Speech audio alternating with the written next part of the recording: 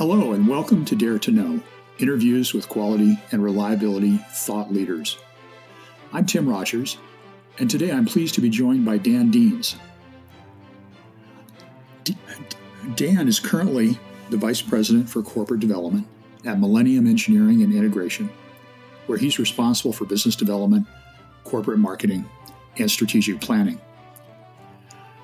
Dan got his BS degree in aerospace engineering from the University of Texas in Austin and started his career with Ford Aerospace, working at NASA's Johnson Space Center in Houston. From there, he went to Lam Research, where he assisted in the design of semiconductor manufacturing equipment. Dan returned to NASA as a program manager in the late 1990s and later joined Dow Chemical as their global reliability leader, where he led an international team of engineers and managers, and in his spare time, became certified as a Six Sigma Black Belt. He's been with Millennium Engineering and Integration for the last 6 years, where he's helped them more than double their revenue in engineering services, systems engineering, product development, and reliability testing. Dan, welcome and thanks for joining us. Thank you, Tim. Really appreciate it. I'm honored and blessed to be here and looking forward to chatting with you today. Dan, some of your listeners may know that you're the chair of the upcoming 62nd RAMS conference. This is an extremely popular conference within the quality and reliability community, and folks in our community circle the dates on their calendar every year. Nevertheless, you've said that the people who are often missing from this conference are the ones in higher level leadership positions. Why do you think their absence is important? And is there anything that can be done to make these events more attractive?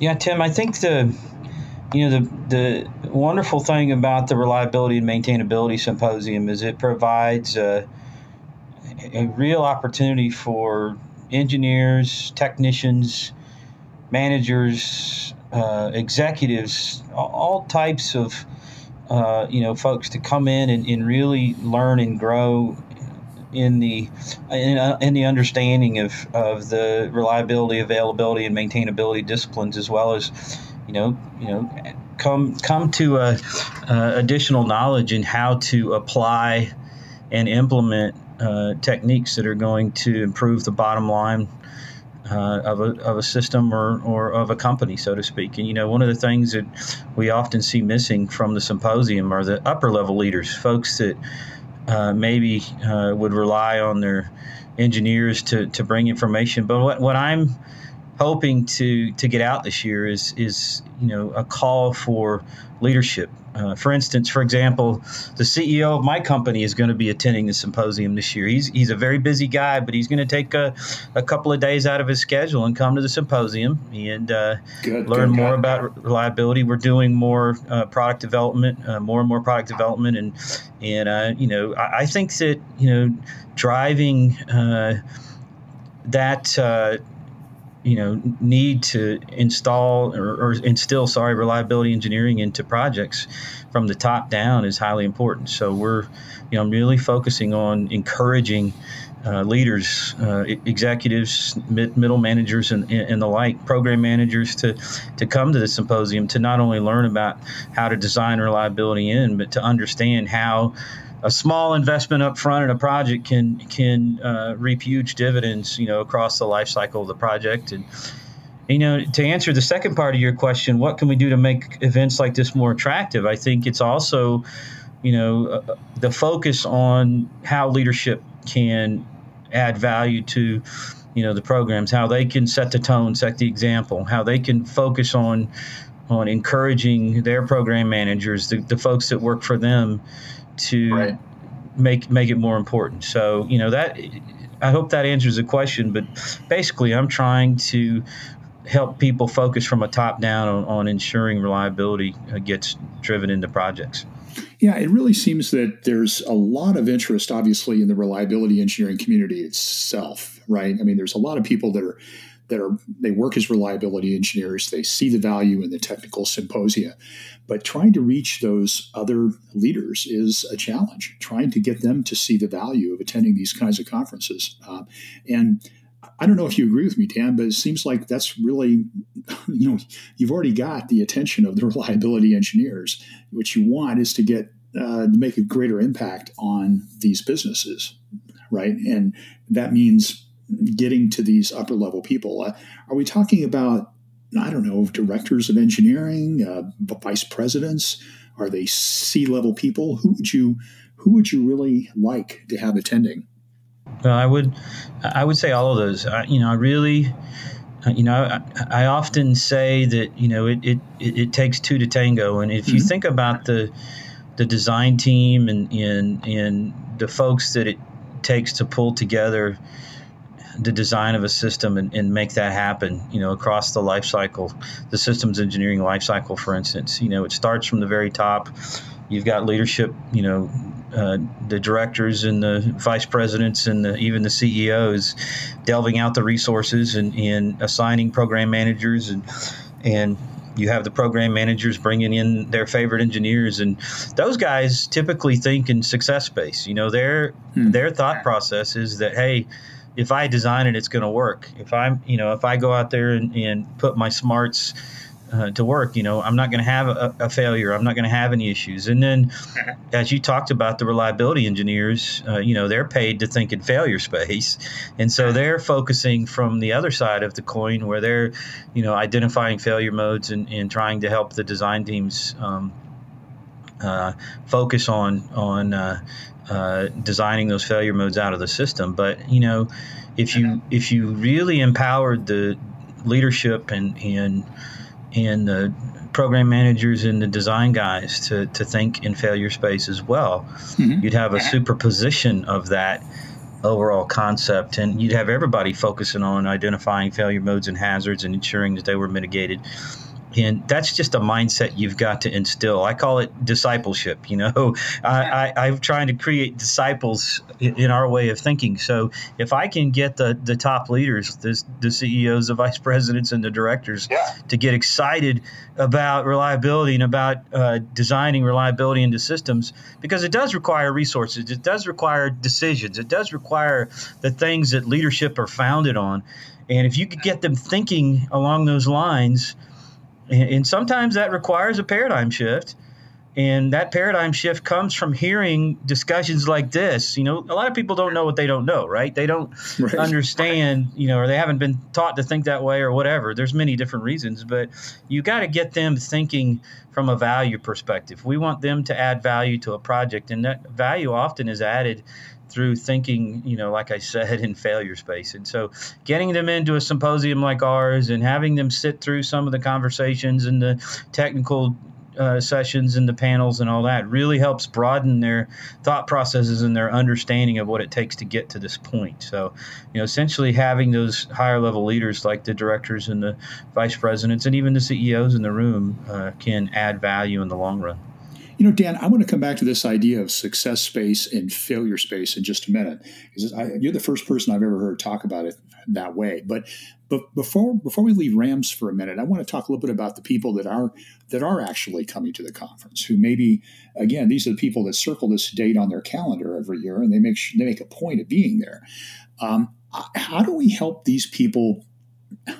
How can we help them implement what they're learning at the conference? I suspect that there are people that come to RAMS, they listen to the talks, they talk to their colleagues in the hallways, they learn a lot, but they go back to their homes, they go back to their jobs, and they may have some trouble implementing some of these new ideas. And I don't know if you have any suggestions for those folks. How can we maintain that sense of community and really support these reliability engineers when they go back to their jobs? It's a great question, and I think the main answer is to encourage folks to look for nuggets. If you go to a symposium like the Reliability and Maintainability Symposium, there's 23 tutorial sessions, there's 23 to 25 paper sessions with 4 to 5 papers each, and there's 4 or 5 panels. So there's 4 days, literally, of tech, crammed full of technical information flowing from 8 in the morning until 6 at night. So you multiply all that out, there's literally a ton of information being provided. So you've got to focus on the nuggets, creating those aha moments, I'll call them, where somebody says, aha, that is going to be really useful, and I can't wait to get back and apply that. So you have to go in to the symposium, go into the sessions with sort of that thought process that you're going to look and listen for things that that you can go and get value with, and also, I try not to bite off more than I can chew. I'm a fairly simple-minded thinker. So, when I talk about thinking in failure space, that's the concept that, I glommed onto a long time ago to get me motivated to focus on trying to understand how something might fail, in its environment, within its operating conditions, outside of its operating conditions, whatever, so that I could add value to the design team. I see a reliability engineer as a support person. I see, my role in a reliability engineering position is somebody who's supporting the design team, supporting the program manager in, driving out those failure modes and making that system operate, perfectly, way beyond its design life or whatever. And so I have to know how to get there. I have to know how to do that. And I've got to be constantly looking for tools and processes and techniques to ferret out those failure modes and those hazards and learn to mitigate them. So, when you're at a symposium like this, I think you have to go in with a mindset that, you're going to learn something, that you're going to be teachable, that you're going to be focused on looking for that aha moment, like I said, and coming away with 2 or 3 or 5 or 10 things that you can go back to your design team, that you can go back to your daily job and apply that. And it's there. I guarantee it. You go in with that mindset, you will walk away with that value. And you owe it to yourself too, because you're paying a little money to attend the symposium. So it's like going to, it's like taking one of your college classes, Tim. It's essentially, you want your students to learn. You want them to walk away with more knowledge than the one they came in the door with. And but that's up to them as much as it is up to you, right? So they have to make that decision that they're going to come away with something and use it, if that makes sense. I think that makes perfect sense. It really makes a lot of sense. I just wonder how many of the conference attendees come with that kind of mindset where they have a specific problem or issues that they're looking for help with, as opposed to just sort of a passive receiver of information. Well, and I could tell you real quick to jump in there, I will be encouraging the attendees in my opening remarks on Monday morning at the symposium, just that. Say, guys, I hope you will make it your goal this week to focus on generating that aha moment where you can say, I had never thought of that, had never considered that, I had never, wanted to focus on that before, but now I'm gonna go back and generate value, because that's what, in my mind, justifies taking a week off work and doing something like this. It's not just it's not just beautiful Tucson, Arizona. It's not just the fact that it's in a good time for, of the year because it's, great weather or whatever. It's not because we're at an awesome resort with beautiful golf courses and the like, but that's all part of it. Don't get me wrong. But essentially it's about, putting yourself in the mindset that you're going to go there and you're going to get something from it, and nobody's going to stop you. And to come back to my earlier question, Dan, this is part of it's this kind of value that's going to really encourage some senior level people that maybe they should start thinking about coming to conferences like this as well. And I'd like to add that one of the things that I find myself doing all the time, as you probably might be able to tell, is being in sort of what I call sales mode. A lot of times I have to, especially on the technical side, I feel like people's skills are highly important. I think the most important skills that I have are the ability to relate and the ability to convince the person that I'm with and I'm talking to that, I can I can add value and I can serve them in some way, some capacity. And one of the things that I've always done as I've moved on to a project is I've had to sort of, like I said earlier, disciple that program manager, convince them that it's the smartest thing he or she's ever done to invest in the reliability of their system. And once I get to that point, the words that you love to hear are, where have you been all my life? So we want those leaders, we want those high-level guys, those high-level ladies to say, where you been all my life? How come I hadn't thought of this before? Why wasn't I focusing on this all the time? I could have saved the company a lot of money, moving forward. So we got to convince them of that. I agree. So, Dan, I want to come back to something you said earlier. You were talking about success space and failure space. Design people are taught to think in success space. Quality people are taught to think in failure space. I don't think I've heard that before. Can you elaborate a little bit more about that? I think this is pretty interesting. Yeah, and again, success space is more by default, I think. I think, nobody goes into a project or any sort of task, I don't think, thinking, I'm going to fail. I'm not going to be successful. I think people, for the most part, are inherently taught and programmed to think, I'm going to get this task done. I'm going to get it done by a certain time, and I'm going to do it, and so it performs correctly or whatever.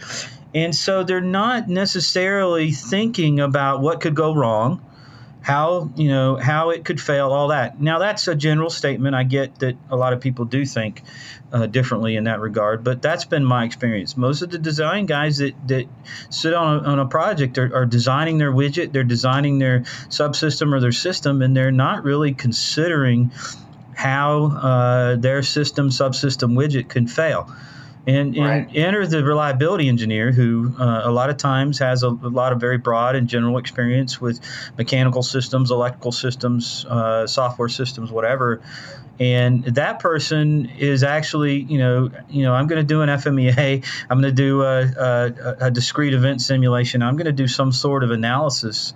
Reliability engineers are often accused of being mathematician. We're sort of pigeonholed onto the math side because everybody thinks that we enjoy doing math, and most of us do. Don't get me wrong, but anyway, the bottom line is we're expected sort of off on the side to go to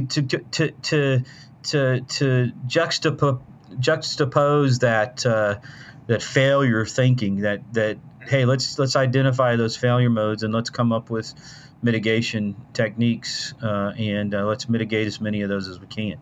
Now, again, I believe very strongly that if I, as the one reliability guy on a project with, say, 10, 12, 15, 20 design guys, were to go in and superimpose the way I thought on the way they think, that superposition would generate a much higher order of success right off the get-go. Because essentially, I've seen metrics many times. It costs 40, 50 times more to design to fix an issue once a product's been fielded than it does to fix it up front in the early part of the design process.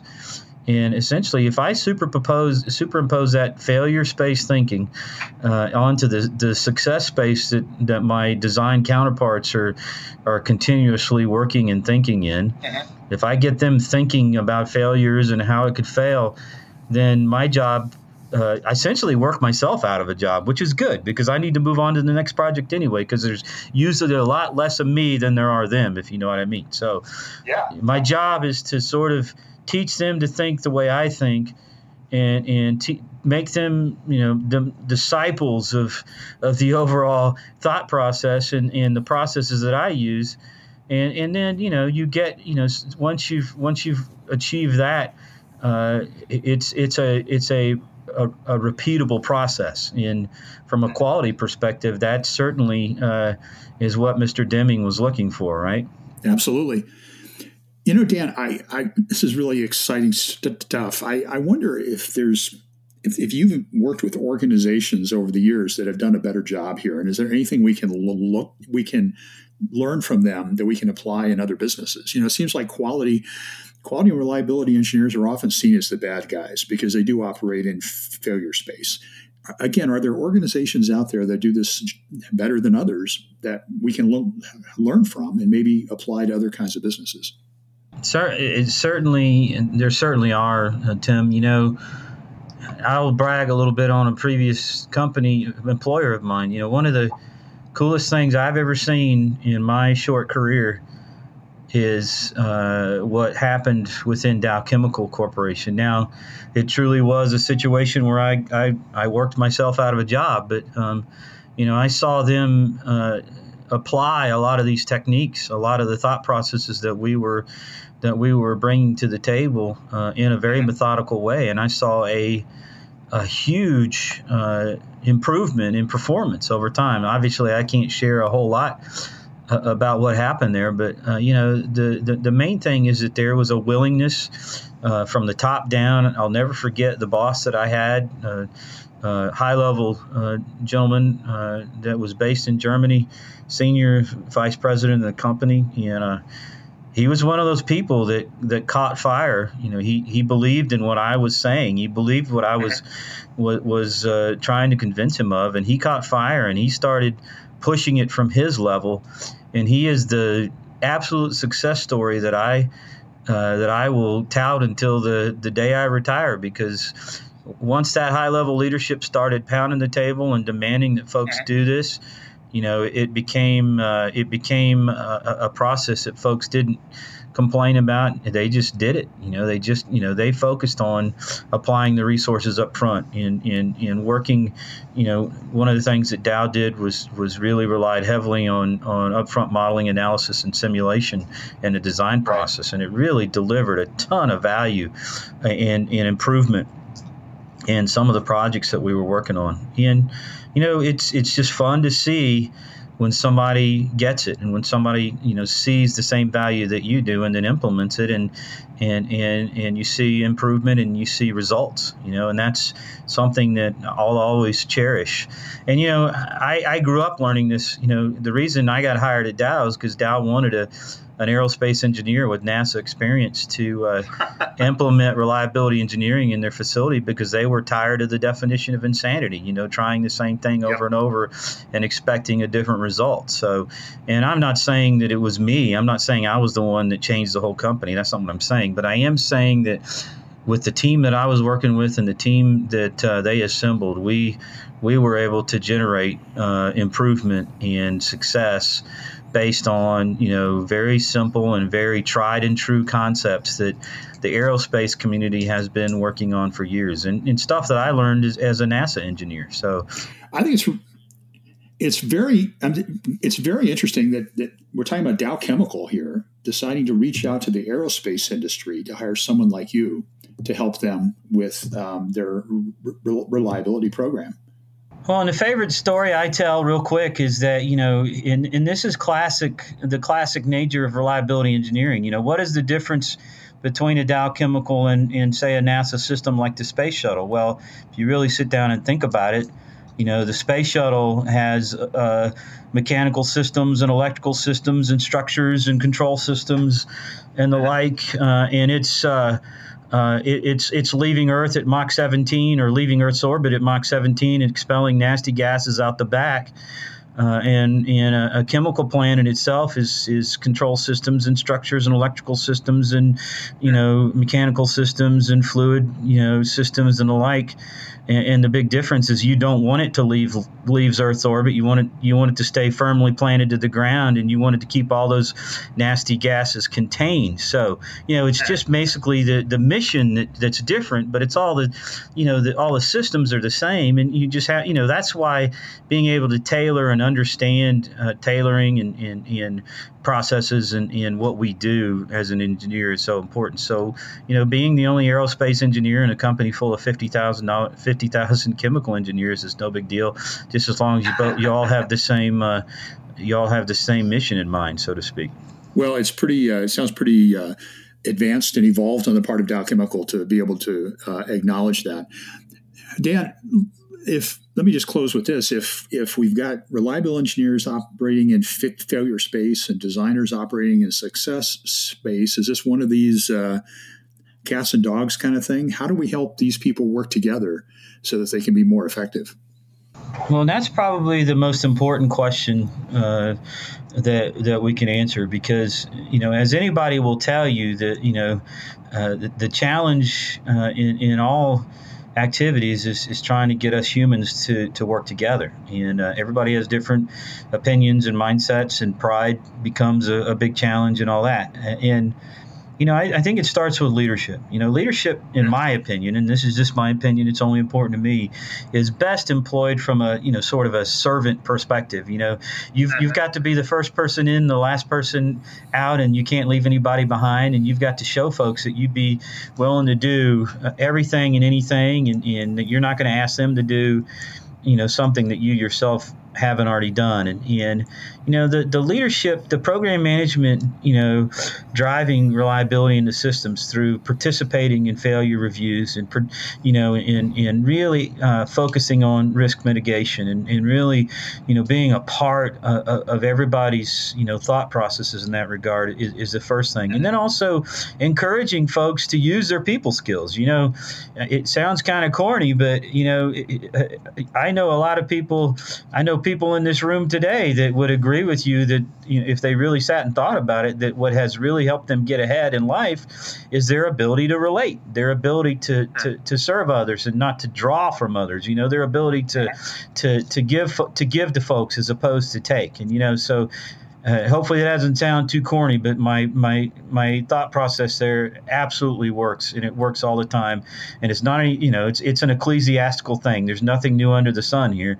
Essentially what you're focusing on is serving others and supporting the team, as opposed to trying to make a name for yourself, so to speak. And if you do that, if you implement that, and I know it sounds general, but it works every time. It really does. And it's about relating. It's just about relating. We're all working for the same team, or we're supposed to be, and that's what people should keep in mind, right? Right. Absolutely. Couldn't agree more. Well, Dan, thanks so much for joining us today and sharing your insights. Hey, it's my absolute pleasure, and I truly appreciate you guys allowing me to spend some time with you today. I'm really honored and blessed to have done it. That was Dan Deans, Vice President of Corporate Development at Millennium Engineering and Integration, and Chairman of the upcoming RAMS Conference in January 2016 in Tucson, Arizona. For more information about Millennium Engineering and Integration, visit their website at www.meicompany.com. And to learn more about the RAMS Conference, go to rams.org. This is Tim Rogers. Thanks for joining us.